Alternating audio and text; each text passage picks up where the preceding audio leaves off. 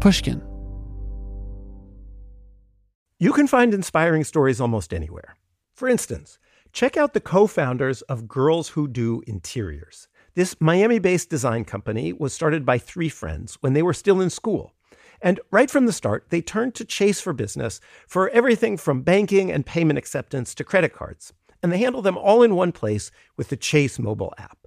It's so important to have that kind of help when you're just starting out. Learn more at chaseforbusiness.com. Make more of what's yours. Chase mobile app is available for select mobile devices. Message and data rates may apply.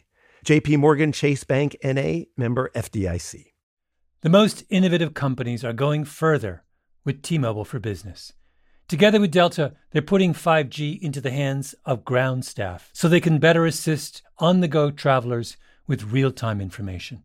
From the Delta Sky Club to the Jet Bridge, this is elevating customer experience. This is Delta with T-Mobile for Business. Take your business further at T-Mobile.com/now. Last spring, my friend Stephanie and I had a chance to travel to Rome as part of her research trip. And as usual when I travel, we stayed at an amazing Airbnb. It was the perfect spot to check out the sights and just relax. But what was happening to my house while I was away? Did you know that while you're away, your home could be an Airbnb? Most people don't think about their space as an Airbnb, but hosting can easily fit into your lifestyle. If you have a home, but you're not always at home, you have an Airbnb. Your home might be worth more than you think. Find out how much at airbnb.com/host.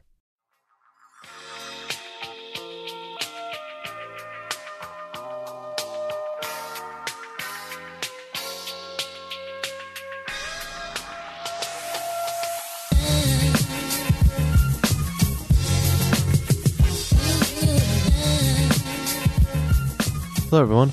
Welcome to Talk Easy, a weekly podcast of long-form conversations with the people shaping our culture today.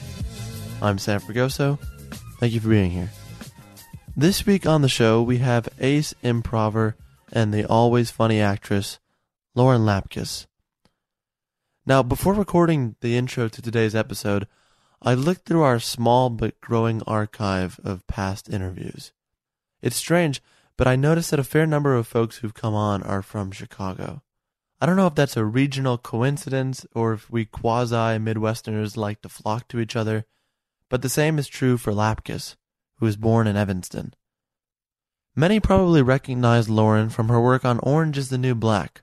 On it, she played Susan Fisher, the young, sometimes lenient corrections officer who used to bag groceries.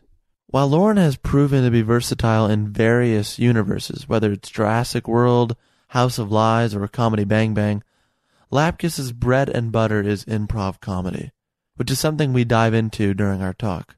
Starting off as a UCB performer, Lapkus broke out while appearing on the Comedy Bang Bang podcast hosted by Scott Aukerman.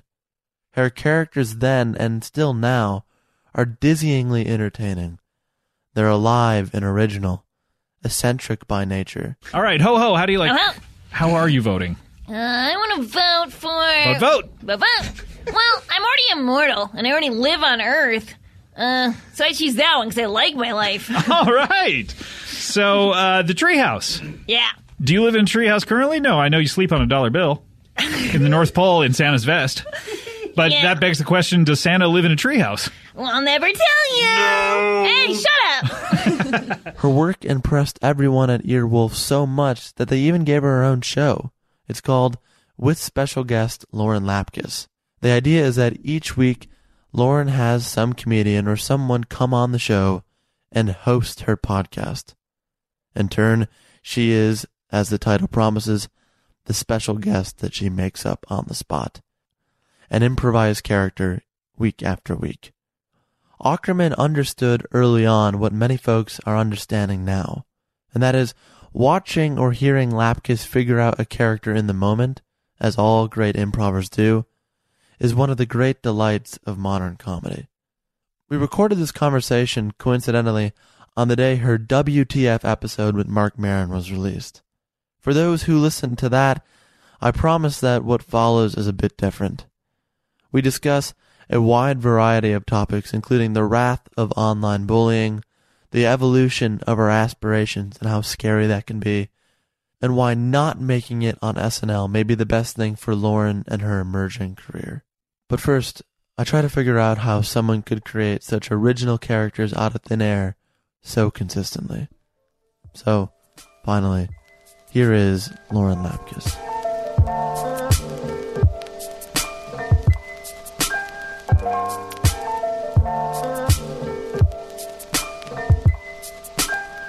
I was trying to think about why you have so many characters and like so many really great characters. And I have this theory, and you can say like, Sam, this is a ridiculous theory, you don't know me at all. That's fine. But are you just a particularly observant person? Yeah, I do think I am. Okay. Yeah, I definitely... So I'm not completely off. No, that's a pretty good guess. I think that maybe is better than what I would say about why I have them. But I do love looking at people, and I can't help but notice little things about people, and I definitely did that all the time growing up. My mom would like have me do impressions of different people, like celebrities or people in our family, and it was like really easy for me. What did you notice about me? Oh God, this is like I refuse. I don't know how to answer that I wish there was a physical shot of the thing you just did with the shot to the stomach right there. Yeah, I don't know. I've never had to answer that question to anybody before, so I don't think I'm going to. Okay, that's fair. That's a good answer. That's a fair answer. So you were always observant as a child. Yeah. And your parents were like... Yeah, it was just something like I was kind of funny and like would do those things, and I think it just became something that it just naturally was something that a skill that I had. From like, is it a day? Is it even something you're conscious of on a day-to-day basis? No, I only notice it like if I imitate someone and someone else is like, oh, that was just like them, and I realize like, oh, people can't do that as easily. That's like a skill that I can easily kind of do. But yeah, right. Why do you think you pick up on all this like nuances of people? I just find it really fascinating. I think it's so interesting. I was just saying yesterday that I was sitting and watching people enter like a cafe, and I was thinking like, it's so crazy that human beings can look all these different ways. Like everything can be a person. Like it's just weird. And so it's fun to look at people and notice what's special about them. You saying they look different, or like the way they act entering a cafe is like different from other people? Just everything, like just the way, just people, the way they look though, that someone can be tall or really short or like, all these different things. And then that's fascinating that, like that's not really that true of that many different mammals. Like, we can look so different from one to the next. I wonder if it's not true of other mammals, or we just think we're more special. Probably, because I was thinking like, well, cats can all look really different, but they kind of don't go that far. It's not going to be like a teeny cat and a giant cat. Right. I mean, But isn't it in part because they don't talk to us? Yeah, I mean, you can't get to know them really well. If animals started talking to us, I feel we would be like, oh man, that's a mean animal. Yeah, that's a nice animal. That's an asshole. Them. That's true. So take me to Evanston. Like, what's happening in Evanston? Because I grew up in part near the Midway Airport over there on the south side, and then in the suburbs like Burr Ridge, Cook County nonsense. Mm-hmm. Evanston's nice. It is nice. It's a really great town. Like a beautiful place. Yeah, anytime I go home, I really realize how lucky I was to have grown up there. It's so special. Do you feel like you could live there? I wish that I could. I wish that I could have a family there. I think it would be so nice, but I don't think it's for me at this point because it's just impossible to do work. That's how I feel. Yeah. I always think I'll be 50 and then happy enough with my life that I can go back and live there forever. You probably won't be. I won't be happy enough? I mean, like, you'll probably still want to keep working and stuff. Don't you think? Like, I feel like creative people you can't just, like, turn off your desire to, like, keep working. No, I like the idea that you've met me for 4 minutes and that you're like, you know what? I don't think you're going to be... 50 is just not that old. I guess maybe... How old are you?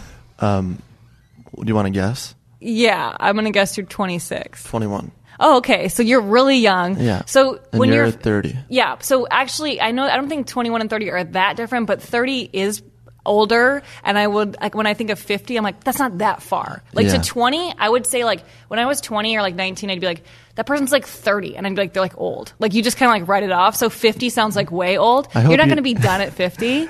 Okay. I hope you know that I don't think you're old. Well, I don't really care either way. I'm not, like, someone who's really concerned with that. But, like, I still think, like, 50 sounded way old when I was 20. And, like, it's not going to feel that old to you. I think that in terms of ages, it seems... Like 19 is way different than 20. Yeah. And 20 feels different than 21. So I don't know. Like, when does that stop? I'm like asking you for advice here. I don't know. I feel like it doesn't really stop. Does 28 feel way different than 29?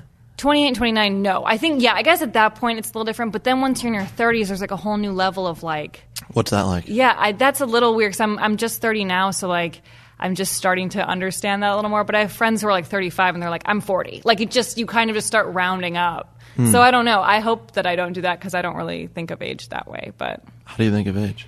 I'm not too concerned with getting old or like feeling like I'm done or something. Like I don't want to jump to the next round off number. You know what I mean? Like I just want to just be what I am and enjoy it. So as a kid, were you that way? Like you enjoyed being a kid and you were... No, I wasn't. Actually, that's kind of interesting because I was really obsessed with growing up. I really wanted to be an adult. Oh yeah, I understand that. Yeah. So you were 7 and like, God, I just want to be a teenager. Oh yeah, I wanted to be like... you were a teenager, like, can I just be an adult? Yes, always. Did you feel that way at all? Yeah. Yeah, for sure. Yeah. Like around 14, I was like, I can be 21 now. Yeah. Now I'm like, can I just go live in New York or do whatever I want? I wasn't mature enough though. Just in my head. No. Oh, it's just no, me delusions neither. Of grandeur though. Like you just think, oh yeah. Yeah. You feel like sick of your surroundings. Like I got really sick of high school by the end. I was like, I just want to go to college and just be done. So it's hard. I think that's a hard part of growing up though, because you also aren't in control of most of your life. So once you are, you don't want to speed it up. Right. Yeah. What was high school? Good? Bad? I liked high school. I didn't really have like a bad experience. I was like into theater and would do sketch, like the sketch show at UCB, at my high school, not UCB. But UCB in Evanston. Yeah, no. But I did like, comedy shows and stuff, and I was on an improv team, and I started doing improv when I was a senior in high school, like at IO and stuff in Chicago. So that's when I kind of got into what I'm doing now. So high school was not terrible? No, I didn't mind it. But by the end, I just was like desperate to... Ready to leave? Yeah. Were your parents ready for you to go? Not necessarily. But I didn't go far. I just went to DePaul in Chicago, so they could still stalk me. It's like a 20-minute drive. Yeah, it's right? very close. But it felt very different because I was in the city, and like that experience made me feel like I was far away. Were you living on campus? My freshman year, I lived on campus. Oh, yeah. okay. Wow, that's a good deal. Yeah, I mean, I hated that because I had to share a room with a stranger, and then what is up with it? You just don't like people here. I don't like that kind of thing where you're forced to like be around someone for a long time. Like we just had to share. We shared like a tiny room. Yeah, and we didn't know each other, and we weren't. Like she wasn't. There was nothing wrong with her. We just weren't. Like we didn't click right away. And so at that point, like you're kind of screwed. I would never wish that on anyone. I think it's so unfair. Like it's such a way to shove. It's a horrible way to shove someone into the world. Like you just have to go room with a stranger. Well, I think people in high school they'll be like, "This is the real world now." You're going out to college, and then you show up to college day one. You're like, the real world sucks. I mean, I feel like I knew people at the time who like roomed with their friend, and I was like, they're not pushing themselves enough. Like you shouldn't just stay with your high school friend and like move with them. And then by the end of it, I was like, I wish I was living with my friend. Like this sucks. Really? Okay, so that's how you were. You thought, oh, I need to push myself. Yeah, I do think I just wanted to be an adult. I wanted to like be in that world, but I did not like having to just be up in somebody's grill all the time. That's all shit did you go to college? I did 2 years. Oh, yeah. Yeah. And then I you just got sick of it? And then I left. Did your parents care about that? Yeah, for sure. I felt like I had to like go to school. See, yeah, and my dad I think he got a master's. I know he got a master's from DePaul. Yeah, oh, really? Yeah. That's cool. My mom went to DePaul too, so. Yeah, my dad's a teacher. I mean, they cared about me finishing college. Yeah. But what are they going to do? Well, right. They contested it. Yeah. And then they agreed because I wanted to leave. Yeah. I wanted to sit in the middle of the Cinefamily Theater and just do this podcast. It is dark in here. It is. It's a movie theater. I mean. Yeah, no, it's a movie theater. So you're in this dorm with this person. How quickly did you ever like express or articulate your frustration with the living situation? No, I just acted like it was basically fine. I just don't think I talked that much. I think we kind of didn't talk that much. We just had very different social lives because I was still doing improv. So I basically stayed in Chicago to keep doing IO classes and everything. And so I had like a life with those friends that I had made the past year, and I would go out with them all the time or go do shows or classes or whatever. And so I wasn't really on campus that much, and she had moved to Chicago from another state, and so for her it was more like exciting to like, meet other college friends and like go around Chicago, and like I just didn't care about that, She probably wanted you. She probably wanted you to be a friend. Maybe. I don't know. Do you remember her name? Yeah, but I'm not going to say it, but I do think she thought I was weird. Like I don't know that. Well, you're for sure weird. Right. So Yeah, I yeah. don't know that I would I don't know that she wanted to be my friend. I think she found me like strange. Like she came to an improv show once and I remember just being like, you probably just think it's the weirdest thing you've ever, like that I'm doing this. It must just be so strange. And she said, yeah. I mean, I didn't ask her that. We just didn't communicate well. Like it was Oh like my we just God. didn't get past like the most surface level of like anything. I wonder if you guys not clicking helped you get out more. Like, Oh yeah, probably. You. I was extremely busy my freshman year. I like did so many different shows and things where I actually got really like I got to a point where I was like sobbing about how I was so busy and like it was too much. And, You like, were sobbing? Yeah. I remember having like a big breakdown because I was like doing basically like I had like shows like 4 or 5 nights a week and I Right. was like doing another. It was just like I piled on so many things and like with rehearsals for those improv teams or whatever. And Because you're 18 here. yeah, I was 19. Yeah. So What does a breakdown for you look like? it was just like I just reached a point where I was like crying a lot. I felt really depressed. I didn't want to go do any of the stuff, especially because I was doing a show at Second City at that time, like at the Skybox, which is like this kind of I know what it is. offshoot. Yeah. Yeah. And I, the people I was working with were really, a lot of them were really rude to me. Like I know them, a lot of them now, and they're nice now, but at the time they really wrote me off as being like a kid, and like they were probably like 25, I don't know, and I was like 19. You and were they just, 19. yeah, and they were just like, some of them were outwardly rude to me, and some of them just were really dismissive, where they thought that I wasn't like going to be able to like do whatever they needed in their dumb show. Like it was just like, but that really drove me to like craziness because. Can we just go over that one sentence? They thought I was going to be dismissive of their dumb show. And they thought I wouldn't be able to do what they needed in their dumb show. Okay. I was dismissive of, but at the time I was like, I was so excited to be in the show because I had never done a Yeah. show there, and I was 19, and that's so And cool. yeah, it's amazing. But they really thought they were better than me, and they really treated me like that, and so it was just like that sucked, and that's part of what led me to like freak out because I didn't want to go there. I felt like unliked, it was just bad. Feeling unliked and going somewhere where you feel unliked It's the worst. it's the worst. Yeah, and right? having to It's the show worst. up and like perform with these people where you feel like they don't like you, it's like I'm not going to put myself out there. It just sucks. Right. So Is like the roommate, did you not confront them? I never did, and they were older, so I was intimidated by them, and like they had this show, which I mean at the time meant something to me, but it was probably like midnight on a Tuesday or something. It's like not a thing, but like in my Yeah. world, it was like so important, Of course it and was. so. But yeah, I'd love to say something to some of them now, but the some of the ones that I've seen since then have been so nice, and they were never like not all of them were rude. It was like 2 guys, and I just didn't. They were just shitty. But I feel like you couldn't say anything to them now. Because look how well you're doing. Well, yeah, maybe it would just be like I'd be an asshole, but You'd be- there's a part of me that'd be like, you really treated me badly. Like I had a hard time working with you. You I were really imagine. rude. And that's, I'm impressed that at 19 and you're facing that, you seem to you continued onward though.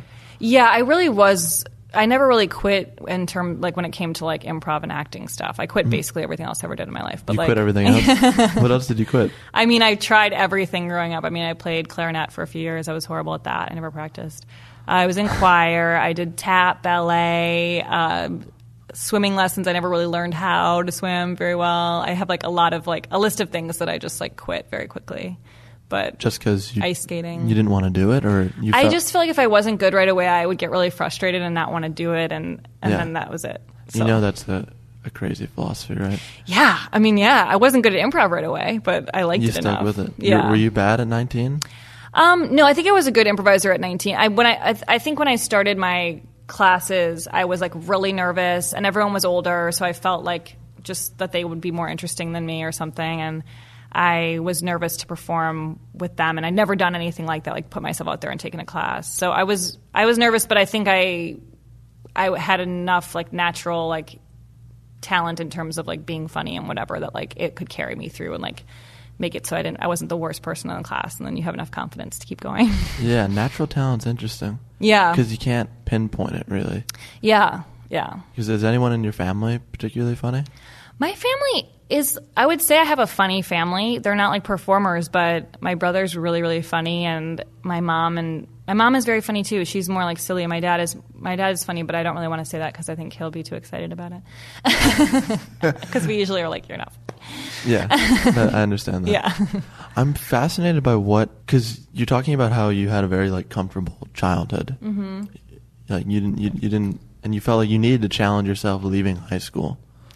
Yeah. I feel like they would have two different responses to that. They would either have yours or just complacency. Yeah. And you took the much harder route. Yeah, which I'm thankful for. But I do kind of think that has to do with being a creative person. I think that people, when you have like a desire to make something on some level, it's hard to stop yourself, and you want to push yourself to. Did your friends understand that? Like, did you articulate that to them? Like, you needed to work harder, or you needed to challenge yourself, put yourself out there? I think they got it. I had friends who were artistic in different ways, and they were doing the same thing. Like my best friend from childhood is a painter, and she was pursuing that hard. And so like they understood what I was doing. Mm-hmm. No one was like offended by it or something. No, or, like felt like left out. Or do you offend people often? No, I just mean like I didn't like push people out of my life or anything. No, it was more just I like, understand that. Yeah. But I just don't see you also, on a side note, offending people. Yeah, I think I could probably offend people with my comedy at times, I guess. Like at least, I mean, I have some characters that are really offensive, but I don't. Which ones are you talking about? I mean, let's go through. Okay, I would say Ho-Ho the Naughty Elf is offensive. I just swear a lot as a lot of my characters, and Pamela from Big Bear are very offensive. Ho-Ho the Naughty Elf. Yeah, Can you do that for people who don't know what that is? Sure. It's so funny to like just turn it on because it's like I don't typically do that, but ho, yeah, fuck yourself, suck my dick.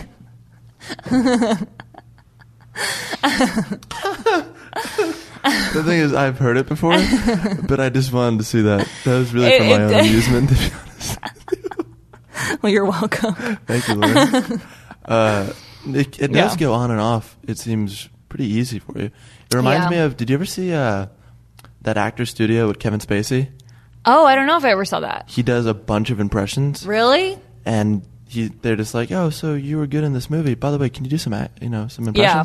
And he does Jack Lemmon. He does like Al Pacino. He goes through all Oh, these wow, that's awesome. And I feel like you do that pretty well. Yeah, it's kind of a weird thing. Like when someone asks you to like do a voice, like I feel like I have to like ramp up to it in my head or something. Yeah. But I can jump into it because I don't know. Probably partly because I created all of the characters, so it's like it's just there. Yeah. No, it's impressive. Thank you. But why would that offend people? I think the positive thing is that most of the reaction is positive. I don't feel like I get a lot of people being like, that was very offensive to me. I think they know what they're signing up for when they listen to Comedy Bang Bang or whatever. Like, they're going to get, especially from me, at a certain point, you understand what you're going to get. But, like, I just imagine that people might be offended because I could say some horrible stuff. Some people may take Christmas a little more seriously. Yeah, they should. They really should. Should be afraid. I've never been offended by that. And I wonder, are you, you always hear this in comedy, that we're too easily offended now. Like we're living in this. Chris Rock has that whole spiel about, I can't do college kids anymore because they get offended by everything. Yeah, I think that's true. You buy that? I think people are a lot more easily offended at this point in time. I think partly it's because everyone has the ability to like write to whoever they want online and just like say their opinion. Right. And so you're hearing from a lot of people you probably wouldn't hear from. And so we're getting a lot of like feedback on like, that's not appropriate. A lot more feedback. Yeah. And that sucks. Like, I think that's one of the worst parts of Twitter is that anyone can just reach out to you at any point. Like, that's also the best part because I like to get, people's feedback on my show. If they're like, that was so funny. I had a great day. You want the nice things. Of course. But who wants mean shit? Like, I actually was watching an, episode of Chelsea Handler's talk show on Netflix, and she had Jane Lynch on. Mm-hmm. And the first thing Jane Lynch said when she came out was like, I just got a really mean comment on Twitter and I'm not going to be able to let it go for a few days. Like, this person was like, when are they going to stop shoving Jane Lynch down our throats? And she was like, I feel bad. Like, that hurts my feelings. And I liked hearing that she felt that way because I really get offended by tweets and rude comments, but I don't want to care. But it's so hard to forget when someone says something rude to you. Like, and my dream would be for someone to come up to me on the street and fucking say it. The fact is, no one ever will. All these people are they're so hiding behind their shit. If that person met you, this is like true for like anyone insulting any celebrity. If they saw them, they would want to take a photo with them. They're not going to tell them they don't like their movie, they don't like their whatever. It's like, that's just what it is. Like, they're too afraid. Everyone's hiding behind their egg pictures. I hate it. It's really bad. You good? Yeah, I'm sweating. You want water? No, I'm fine. I like that. That was angry. Yeah, I am. It actually really does piss me off because I think it's such a lame thing. Like, I would never write anything mean online that I couldn't back up in person. I don't think I've ever written a mean comment online. And even like with tweeting, like I'm very careful. I'm careful not to tweet something offensive about a famous person or any person, Right. but like, because it's just hurtful because people see it. Like, it's just mean. I also think you're in a position where that could hurt your career. Oh, quite a yeah. bit. And people do now get ruined totally for tweeting something like Well, that. because I still do write film reviews. Uh-huh. And sometimes I don't like the movie. But I'm Right. comfortable writing a negative film review because I'm spending hours writing it. Yeah. Like, I'm not just haphazardly throwing 140 characters Totally, just shitting yeah. on something. Yeah. I have my reasons for it, and it doesn't mean like I don't like them as a person. Right, and But that's fair. Like, I think that's totally a different category. But I'm also probably too confrontational because I've had filmmakers talk to me, and I'm like, I'm down. I'm Yeah. down to talk for 2 hours because we're going to come to like an understanding with each other, and I love that. Yeah, and I love- think that's beneficial for them too, to be able to like Yeah, go back 'cause- and forth with you and get your opinion. And they can be like, well, I thought the sentence was poorly written. I'm like, yeah, okay, you're right. That's fair, There yeah. there should be equal give and take, I think. Yeah. But the Twitter stuff, I try to avoid. I don't have even 1% of the negativity people probably Sure. throw at you because you're just. I mean, more people follow. Yeah, there's people more care. opportunity for people to want to say something. I can't imagine that. Yeah, it's weird. I mean, and I think there are other comedians who get a lot more negative stuff, I'm sure, than I do. But like, all it takes is like one every like few weeks for me to feel like bad. Like, I'll not forget. So that's horrible. Give me something that they said. Oh, I mean, people comment on my looks or comment on. I mean, What do they say about your looks? I'm not going to tell you what they say about my looks. I don't need you to think about it. But like, people write negative stuff about people all the time online. They'll insult them. I mean, and people just write about something that I did and say they didn't like it or whatever. But like in a way that's not constructive. There's a I just huge feel like they difference. can't say something bad about you being funny or your looks. I don't buy that. Thank you, but that's not the case. I know, and that's bothersome. I know. Well, it's crazy they because could say like you're tall. right. You But are I tall. think that there are things that people will write, and I'm sure other people can relate to this. I hope that like people will insult you on something you never considered about yourself, and then you're like, "Oh, yes. now I have this as a thing that I should be self-conscious about, which I never thought of." That's exactly it. And then you like sit around because I do this. I consider it. Yeah. I, like, seriously. No. Wait, are they right? Yeah. Oh, am I a complete doofus? Yes, I am. Well, yeah, I mean, sometimes I can definitely take it really personally and feel like, oh, yeah, I guess that I'm gross in that way or whatever thing is said about me. And then, like, then a few days later, I'm like, I don't believe that. Like, I have self-confidence. And so, Yeah. like, and I'm also okay with not being a perfect person. Like, I don't need to look, like, I don't want to get plastic surgery. I don't want to change how I look. I like that I have a unique look, but when someone catches you when you're feeling like weak, you can be like, Right. oh, I'm gross, I'm ugly, or whatever, and feel bad. So That wasn't really around though when you were. no, I'm so thankful. Don't you think that? I mean, you're younger, so did you have Twitter in high school? I did. Yeah. Oh, that's But- crazy. But I didn't use. I use it pretty sparingly. Yeah. And I don't put personal stuff on there. Yeah. Like, I think I wrote one time that I was drinking, and I was like, you know what? Probably not. I think I made a good like a idea. weed reference once, and I'm happy to do that on the podcast because I feel like I can talk about Yeah. it. I don't mind being forthright. But on Twitter, it doesn't.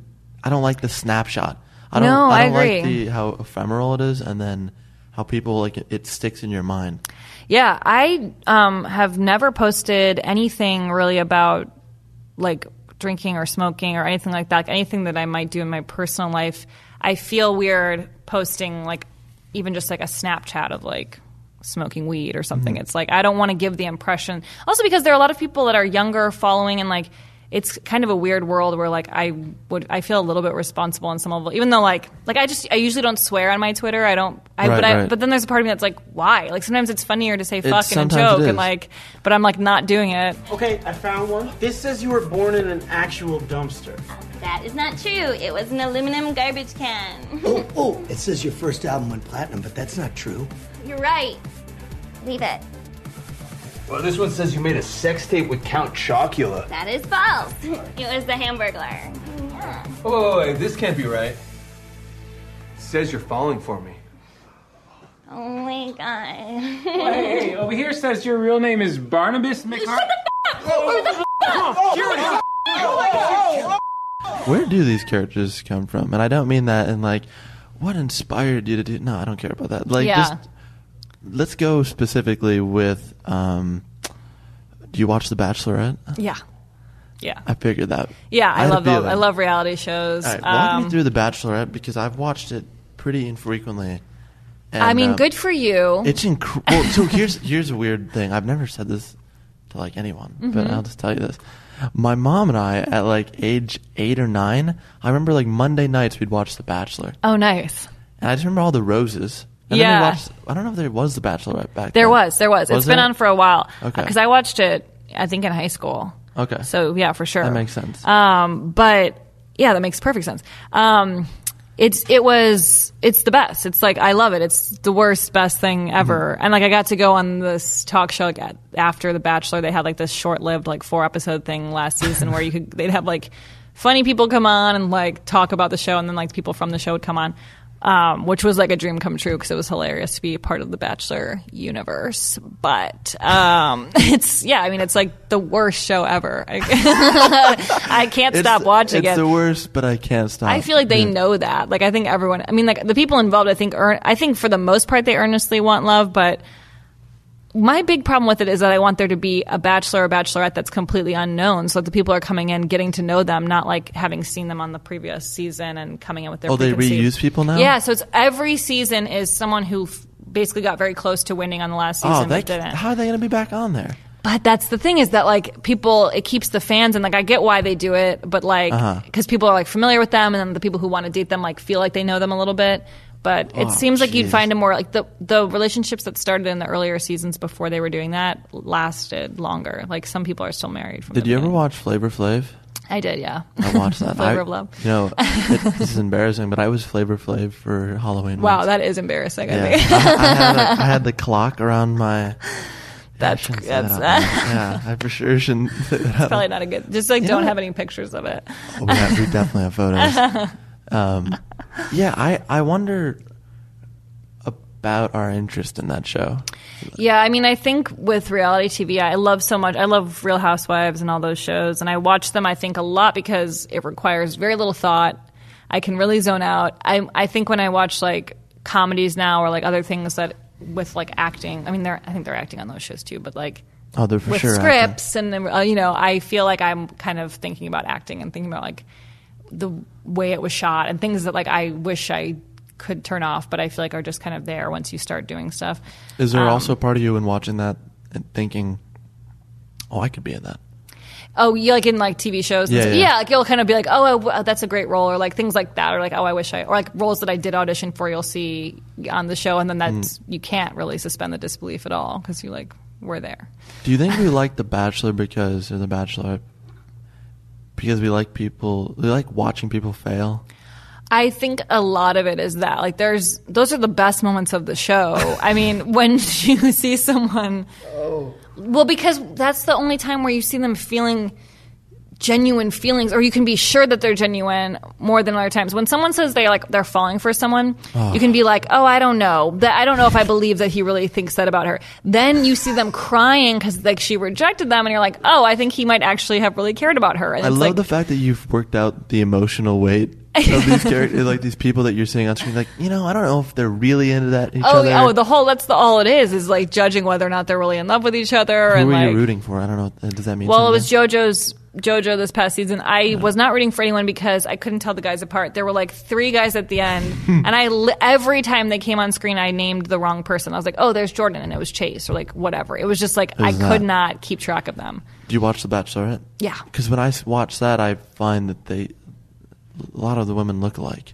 And they act similarly, and that's bothersome. That's just true for the men and women, depending on whose season it is. But like they kind of pull from this very specific type of person, and that's the part that fucks me up too. Because I'm like, if it was like if I were on The Bachelorette, I would not be attracted to any of the men that they have in their general pool. I'm like, these are all disgusting people. Are they all like? They're all just like they work out constantly. They're like they go get self-tanner. It's just not the type of person I think is attractive. I thought people stopped doing the self-tanner thing. it doesn't look like they stopped. I mean, like, or they're laying in the sun, which I also think is gross. Like, you're stupid. So I do have a problem with that. I feel like and everyone has to have a 6-pack. Literally, they all have a 6-pack. So I'm like, what if she fell in love with someone who doesn't have a 6-pack? This is impossible in this world. In this world, she has to fall in love with someone with a 6-pack. But I think that's so unrealistic. That it's like, don't you want to have a variety of people with different body types, different, like, maybe she's attracted to a certain kind of guy, but, like, do they have to be perfectly fit? Everything about them, like, well manicured? Like, it's just weird. Yeah. Every woman who's on the show is attracted to that kind of guy. I don't believe that. No, but that's what people believe is attractive. Right. Like, it seems to be the universal acceptance of. But it's so lame because it's like, then why do you think none of those relationships work out? Because they're all based on superficial shit. But Lauren, it's on TV. They're making money off doing this show. I mean, I know. It's not like you can be on that show. Well, if you were on that show, I would watch it. Right. Well, that would be actually interesting because I'd have real conversations, try to learn about the person. No. They don't learn anything about them. No way you would have real conversations. Really? Yeah. You know what you would do? Characters. You would do bits on top of bits on top of bits. Well, maybe some bits. I feel like I was going to say I would not do characters, but I hopefully would be on with some funny people where you want to do bits with them. Yeah, okay. I don't think you're going to find, like, good rapport with...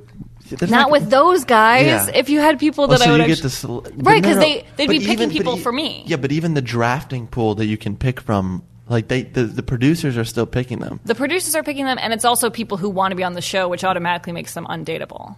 Yeah. That's it. Okay. So, yeah. Basically, if you're on that show, it's not like you think you would find love? No, I think I would be really sad that I was kissing people and my parents were watching it at home. Like, that would just be so gross.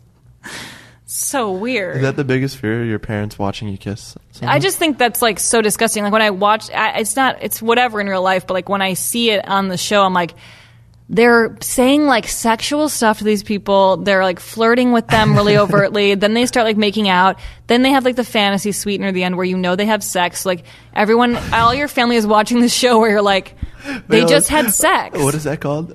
The fantasy suite. Which, I mean, it's horrible. I mean, it would just be so gross. Are they all having sex on that show? Absolutely. Really? Yeah. That seems like an okay time. I mean, yeah. I feel they can't have sex until they reach the final point, and they pick 3 people that they can have sex with. Basically. Oh, really? Like, but that's bullshit. You know that there's some. They might hook up, but it's really insane. Every time the cameras basically catch someone, like, seeing the Bachelor, like, out of turn, it's like a huge deal. So, like, I don't think that they really are hooking up off camera. It's very rare. One season, there was a guy who came into the girls' room and they had sex, and it was like the cameras figured it out. Oh, they caught him mid? They didn't caught him having sex, but the next day, basically, they knew that he came into the room. Then they left the room. They didn't know they couldn't stay in there, but they knew that he was breaking the law, like the rule of the show. The law. I know, it's not a law. And then they broke the law of the Bachelor. Yeah, so it's just really huge. And she didn't pick him in the end because she already had him. I have a lot of theories about the show. I love all the theories. Yeah. You find comfort in, like, these characters. Yeah. And I heard, like I said, I was listening to Maron today. Yeah. And something I thought was interesting that you guys didn't connect. And this is, again, I could be totally wrong. Yeah. But you're talking about how you watch sitcoms a lot. Yeah. I do too. Like, I've been rewatching Parks and Rec lately. Like, it's something I fall asleep to. Yeah. Do you do that? No, I don't fall asleep to TV. Do you turn it off? Yeah, I don't have a TV in my room, which I feel like is yeah. Or do you watch it on the computer? Regardless, I don't do that. I turn it off before I go to sleep. That's good. Yeah, that's healthy. Yeah. Well, I do it sometimes. I'm trying to, like, read before I go to bed now. Me too. It's much better for your brain, good, right? Yeah. Because then you get naturally tired because, like, reading takes. And it's not like a screen. And it's not a screen. Yeah, I read something at the. Who cares? I just read this too. There was like 30 minutes of, like, no screen time before you're going to bed. It makes a difference, actually. The first night I did it, I felt like very different from it. Really? Because you know how I felt? I did it not last night, the night before. I was up last night watching your video. So I blame you for, like, my mediocre sleep. I had bad sleep that first night. Yeah. I woke up in the middle of it. I don't know. I mean, keep trying, I guess. Yeah. It's supposed to be good. It's supposed to be good. But I watch these sitcoms because I find them extremely comforting, and I like the routine and familiarity of it. Yeah. And it seemed like you like doing that too. Yeah, definitely. And then you were talking about how in grade school, like, all you would eat was peanut butter sandwiches or something? Yeah. I think the two are connected. Yeah, that makes sense. Like there's something about it's contradictory because your characters are not comfortable at all. Yeah. Like they go to places that I'm like, Jesus fucking Christ, Lawrence, like, this is nuts. Like she's crazy. This is amazing, and really, especially the stuff. I don't want to get on tangent, but the stuff with on Comedy Bang Bang where you're the detective. Oh yeah, Kid Detectives with Thomas Middleditch. Oh yeah, my God. Yeah, it's really disturbing. It's so disturbing. It's the best. But it's a weird parallel because those are out in left field, and yet it seems these other things in your life you didn't like being adventurous in food. Yeah. You watch these shows that are like create a comfortable environment. Yeah. I wonder why that is. Yeah, I think that I do tend to like certain comforts in my life and like some predictability. But one of the things that I love about improvising and especially doing characters where you can do them like on Comedy Bang Bang for like a long period of time and kind of get involved with the characters on a more like on a deeper level. I love it because I'm able to tap into like a part of my brain that like you're not really allowed to use every day. Like you're not allowed to like say anything you want to anyone all the time. So, and I definitely am like a polite person, or like I'll get into like little confrontations, which is like a relatively new thing. But I'm really happy about that. I like being able to like say what I want to somebody, or like say that someone's rude, or like talk back. But I don't do it that much. But you've done it on this podcast. Oh, really? Yeah. Not to me. Like you got mad about the Twitter thing. Oh yeah. You've given me back. It's good. Yeah, I like that. Okay, and cool. also, it seemed your brain like there was a light bulb when you did the elf. Yeah, thing. yeah. You Yeah, got I do everything get out really, that you wanted to. Yeah, it's really fun. And like I will sometimes like, especially going on tour, we'll be on stage in front of these crowds, and like part of doing it with the crowd is that you get the response you typically don't get doing a podcast, and it's really fun. But I'll leave and be like, I don't know what I just said for the past hour. It's almost like being in in a hypnotic state or something, which is, I just think is so great. It feels like a very therapeutic thing. Did you see Don't Think Twice? I haven't seen it yet. Well, there's a good line that I think Kate Micucci's character says, like, the beauty of improv is that it's like a moment, and the moment's gone almost before it even like begins. Yeah. I think I may have butchered it. But I was thinking, you say a lot of stuff. Yeah. And you probably don't think about what that... Like, do you think about, like, what you said? No, I can't remember most of what I said. And also, like, I'll realize in the moment that I'll say something that is funnier than I even intended. Like, it's like some back part of the brain that, like, is able to connect things better than I think I can. Where, like, I'll make some sort of joke and then realize, like, oh, that's actually a triple-level joke, but I didn't really think that, or whatever. So it's kind of fun to just let it go. I think if you think too hard, anytime that I'm, like, in my head... Right. During a show, like, it's horrible, so you really can't. So it needs to be purely instinctual. Yeah. I mean, at a certain point, like, after you learn how to do it. Mm-hmm. Yeah. Do you find it's like the most pure form of who you are? Probably. I think that when I know someone, and like if I meet someone and they don't know that side of me, like basically like I'm talking about like through work, like through acting or something.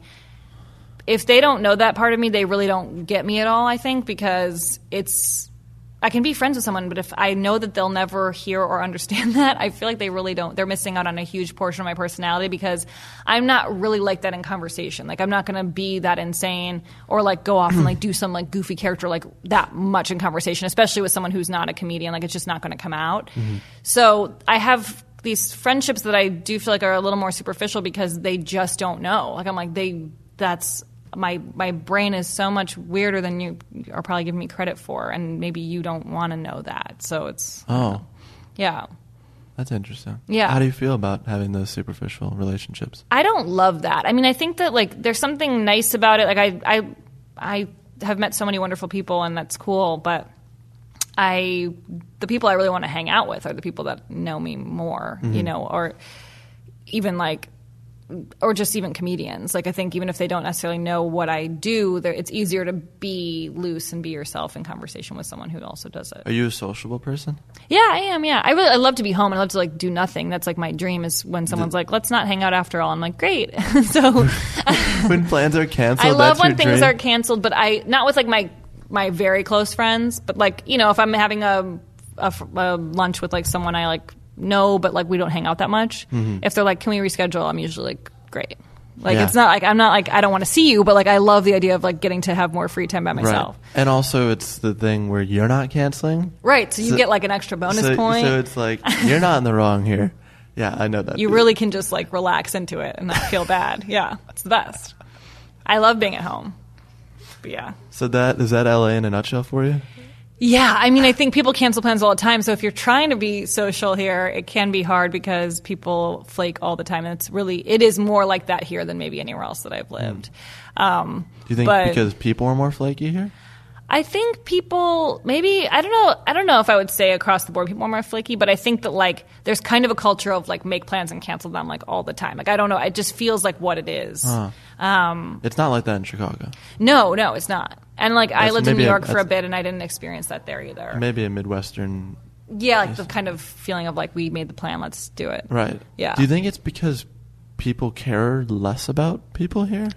Maybe. I mean, there's probably something to be said about people being more self-involved and like focused on their whatever plan they have. But I don't know, did you move here with anyone or did you move here alone? I moved here alone. Yeah, that's hard because I mean, you have to kind of force yourself to go out and do things, and like I kind of mentioned that you were coming from San Francisco, that like that's a bustling city, and you take public transportation or whatever, and like you're automatically around people, even if you're not interacting directly with people. So that is weird here. Like anytime I go for a walk, I feel very like weird. Like why am I on the street? Like why am I walking? Like no one's around. It does feel strange. It is strange. Yeah. Do you feel? You're talking about self-involvement. Do you think you're more self-involved since moving here? I don't know. I'd like to think I'm not, but I think that like this career involves expects a certain level of self-involvement because you have to like constantly be creating your own opportunities. So and putting yourself out there. Yeah. And then very nature of putting yourself out there is like, hey, I'm worth listening to. I'm worth, especially the amount of like stuff you're putting out. Yeah. I have to imagine that you're confident enough or happy enough with what you're putting out that you want to continue doing it. Yeah, I mean, and like with doing podcasts and stuff, I do feel like so much of why I think my podcast is funny is because of the people that I have on. So I'm like very thankful that I have a lot of funny friends in my life and like people from the community who are great. So I will often be excited about an episode just based on what they did. So it is easier to feel like it's not just like my own thing that I'm putting out. Like you get to kind of like showcase someone else and get, especially like avid podcast listeners get to learn about new improvisers that they might not have heard on a podcast yet. So that's really fun for me. But yeah, I think I would like to say I make an effort to not be self-involved. I have close friendships where we talk about each other and we're not, it's not all just like my shit, blah, blah, blah. So, yeah, I don't know. Do you have a lot of shit? No. I mean, like, I think everyone has their day-to-day. I wouldn't say I have like a exorbitant amount of shit, but I think I have like my own, worries and problems that I'm dealing with every day, just like anyone else, where like you want to vent to someone, but you don't want to like only vent and never get back from the person. Yeah.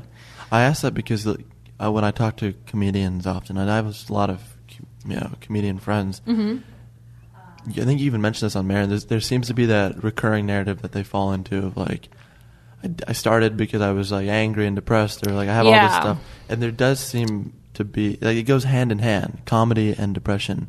Yeah. Although they're like antithetical feelings, right? They go hand in hand often. It's very true. I think I'm thankful that that's not something that I suffer from, at least not on like a real clinical level. You don't suffer from depression? No, but I didn't have like a rough childhood. I think that was something that Mark was disappointed by. But he did seem agitated. He likes it if you have a bad childhood or something to dig into. I unfortunately don't. But I'm glad. He said that to you? No. That's what I've inferred from listening to his show a ton. And I was kind of expecting him to be bored by the fact that I don't have anything insane for my childhood. You wanted to do SNL. Yeah. And you tried out for it. Yeah. And you asked me, did I move here with anyone? And I think you asked it because you moved here with your ex-husband, right? Yeah, he was my boyfriend, yeah. We were like long distance. So I was thinking on the ride over, like SNL, well, first, before I get there, why don't you talk about like, just for people who didn't listen to the Marin episode, how that panned, like what you did, how that panned out, how it even happened. I always wanted that growing up. It was kind of like the one thing that I could look to as like what I could do. Yeah. It took me until I was like an adult to really understand that like being a comedic actor, you can do so many different types of things. It's not just that. But of course, that was always a dream. And I think anyone who does improv or sketch, like that would be an amazing goal. Was there someone in an older cast that like you, oh man, I like her, like I gotta do that? Oh yeah, I was obsessed with Chris Farley and Adam Sandler, and like that was like. Also, why did I say her immediately? Well, yeah, it wasn't a woman actually. I don't think women are funny. No, that's completely. I think that's like subtle sexism on my part. Fuck you. Yeah, thank you, Lauren. But See, I told you, you're being more confrontational. I love it. It's great. I really You're breaking out of your shell. But yeah, I was in like, fourth grade, I think, around the time when like Chris Farley and Adam Sandler and David Spade were all on the show, and they were like my favorite people. So I definitely, and I mean, I watched my whole life after, so there were tons of people that I admired on the show. But yeah, I eventually had an opportunity. It was, I did a showcase at UCB. They basically will I don't know if it's every year, but whenever SNL is looking to hire, they'll do a showcase where they show a handful of comedians to some people who come and watch and from SNL, and like you get 5 minutes to do characters, or 3 to 5 minutes, and or like bits or whatever you're going to do. And so I got that opportunity, and I did that showcase at UCB, and then SNL flew me to New York to perform the same material at the Pitt Theater, and Lauren was there. Can you tell me about the plane ride?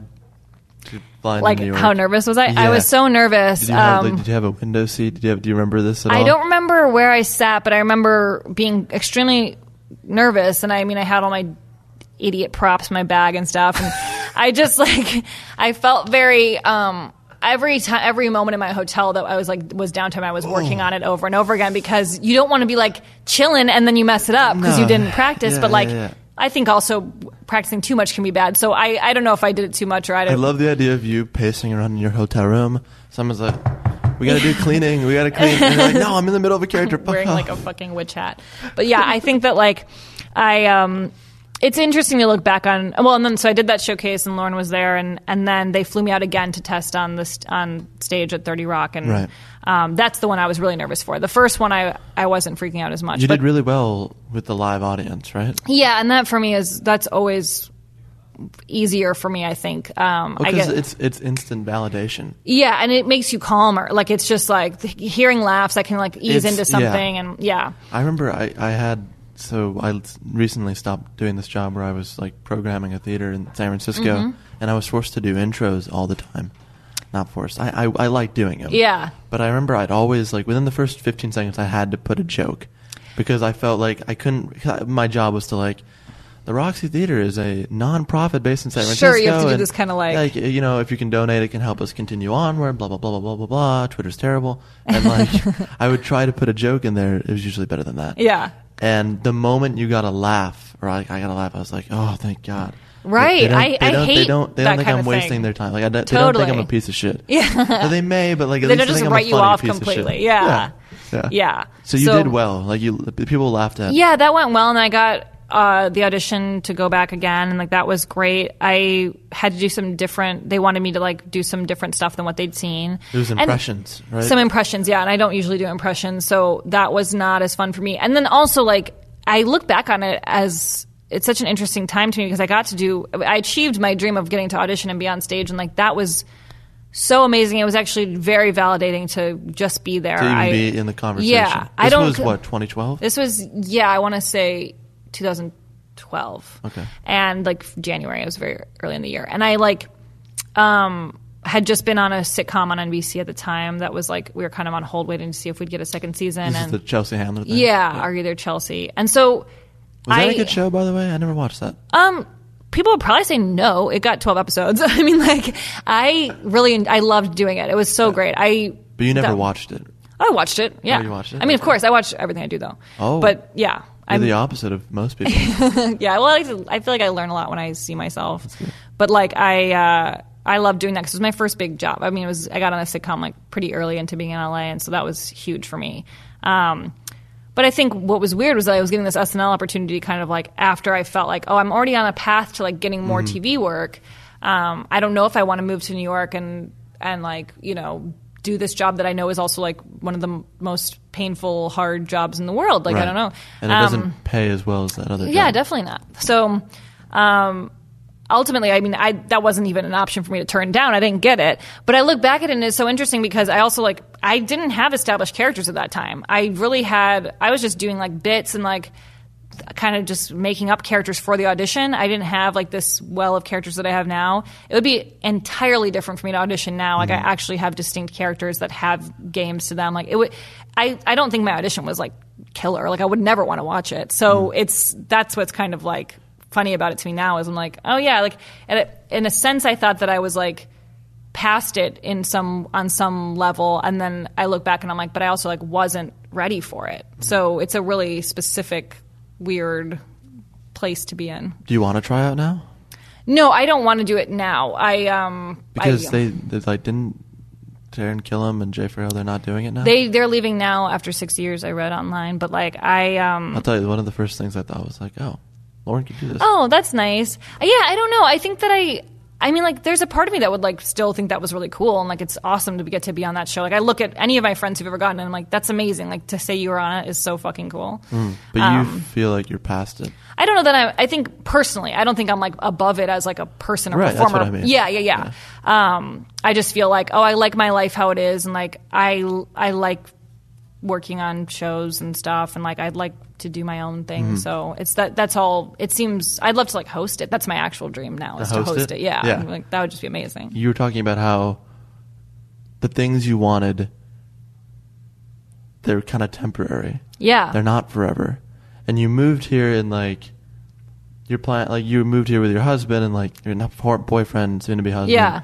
And like that probably helped moving, right? Like that you had. Yeah. There's like a stable kind of home base. You had that home base, and then the end goal was like, I want to be on SNL. I want to do this. And now, well, it's really like I want to be on TV. By the time I moved, that was more the idea was like, I just want to be an actor and comedian. And SNL, when I first moved, it was probably still like a thing that I was really interested in. But by the time I was like, even just doing commercials and TV, any TV work, it kind of fills that need. So you learn. Sure. Yeah. But all those original, like, it's all different now. Yeah, it's so crazy. I think that's something that I could have benefited from someone kind of explaining to me at an earlier age, that like it's okay for your dreams to change. I think I felt a lot of personal guilt about SNL when I was auditioning, and because I was torn. I was like, do I really want it? Because I want to like do this other stuff, and I already have been doing this other stuff. But then there's like the ego part of you that's like, I want to get it because I always said I wanted this. Right. And that's so not the point, you know? Like, I think that like you have to allow yourself to change and allow yourself to let your goals move. And like, you know, as you do more things, you learn what you care about, and you learn what's important to you and what you like doing and what makes you happy. And I don't know that would be what makes me happy. I think I probably would have broken under the pressure there on some level. Like, it would have made me feel insane. You think so? Like, I don't know, staying up until 4 a.m. and sleeping in an office and writing a sketch and like all that stuff. It's like, I like to go to bed, and I like to have my alone time. I like to not be like running myself ragged. Right. I don't like to feel like I'm constantly being judged by my peers, or like that they don't think I'm good enough, or I'm not in with the cool writer, and so I don't have the right hookup, and I'm not going to be able to do it. You know, like I won't get on this episode. Right. So it's like that stuff would mess with me, and I know that it messes with so many people who are on the show. I'm not saying present people. I'm saying like in the history of it. So like, I don't know if that's right for my personality. And I didn't know any of that when I was in 4th grade and thought I want to be on SNL. Right. I didn't know what it would take or what kind of lifestyle it requires or anything like that. So it's okay to change it. But it takes an emotional toll on you when the things you thought you wanted, not only do you not get them, you don't even want them anymore. Right. And then I cried about it for sure. Like, it was but it's such a confusing cry because it's like, I didn't get it, but I don't want to get it, but I want them to tell me I'm good enough. I said I always wanted this, and like everyone in my life basically sees that as the one success story. You know what I mean? Like, I think people who don't know anything about improv and sketch think that like, oh, you're not on SNL, so like you didn't do it. Like, or you know what I mean? And it's like that's okay. There's a million ways to be able to do this and to feel successful and validated by it. See, and that's precisely what I was thinking. Like, what is now the thing for you? Yeah, I think for me, because the SNL is the clear pinnacle for anyone. You know, like for my parents, if I work at the New York Times or the New Yorker, and they're like, yeah. Right, you did it. You did it. Yeah. but you can still be doing all these other amazing things that people are excited about, and they're like, we don't get what that is, or whatever. Yeah. And I have to explain, but again, they're not like, they're not from the dark ages. No, they're not dismissive of that. They're not or anything. dismissive, Yeah. and they're wildly supportive. Yeah, no, that's great. But it is still, like, I think, and my family too, I think they understand why I would or wouldn't want to get it. But it also involves a lot of explanation. Like, I think I had to walk them through, like, all of that, right. all of the emotions related to it.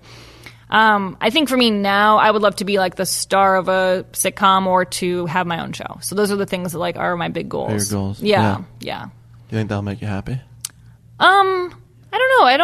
I don't want to rely too much on outward things to feel that way, because I've definitely been burned that way before. I think, like, getting too attached to the idea of money or, like, whatever, like, that would mean then I'd have, like, this house or I'd have this thing or whatever. Like, anytime I've let myself do that, I feel it's always disappointing. Really disappointed. It's always profoundly disappointing. Definitely. So it's kind of better to just be like, you know what, I feel better when I read before bed and I go on walks or I do this or that, like, whatever, like, in your life that you can control to make you happy on the inside is so much. I mean, that sounds like a little cheesy, but it's just so true. Like, I think I've had to learn that over and over again, and I'm still learning that. I don't think I'm totally done with that. I don't think you ever stop learning about that. Yeah. Well, hey, thanks for doing this. Thanks for having me. It was really fun. This was fun. This was good. Thank you. Well, there it is. A special thanks to the Cine family in Los Angeles for letting us record this episode of the show in their theater. Do be sure to check out the Cine family, which is arguably the most fascinating art house in Los Angeles or otherwise, at www.cinefamily.org. I'd also like to thank Brooke Pobjoy for helping arrange this special interview. You can stream Lauren's episode on The Characters, which you absolutely should, on Netflix now. Her podcast with special guest Lauren Lapkus releases a new episode pretty much every week on Earwolf. It's a must listen. And if you're in LA, do be sure to swing by the UCB Theater, where you can see her perform with a few different groups. Lastly, a big thanks to Lauren for coming on to talk.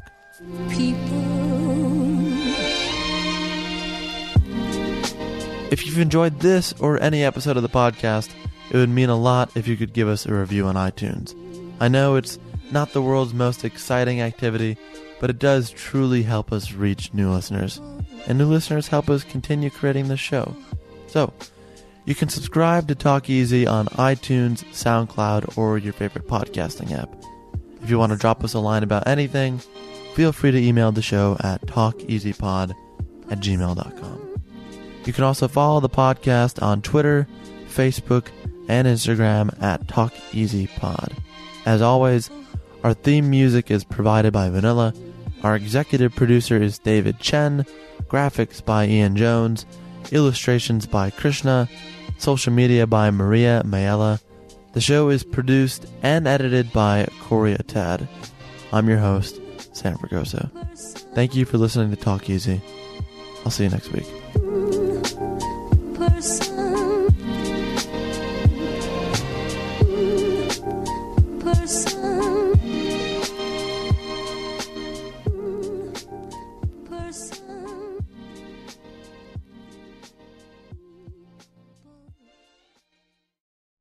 The Medal of Honor podcast is brought to you by Navy Federal Credit Union.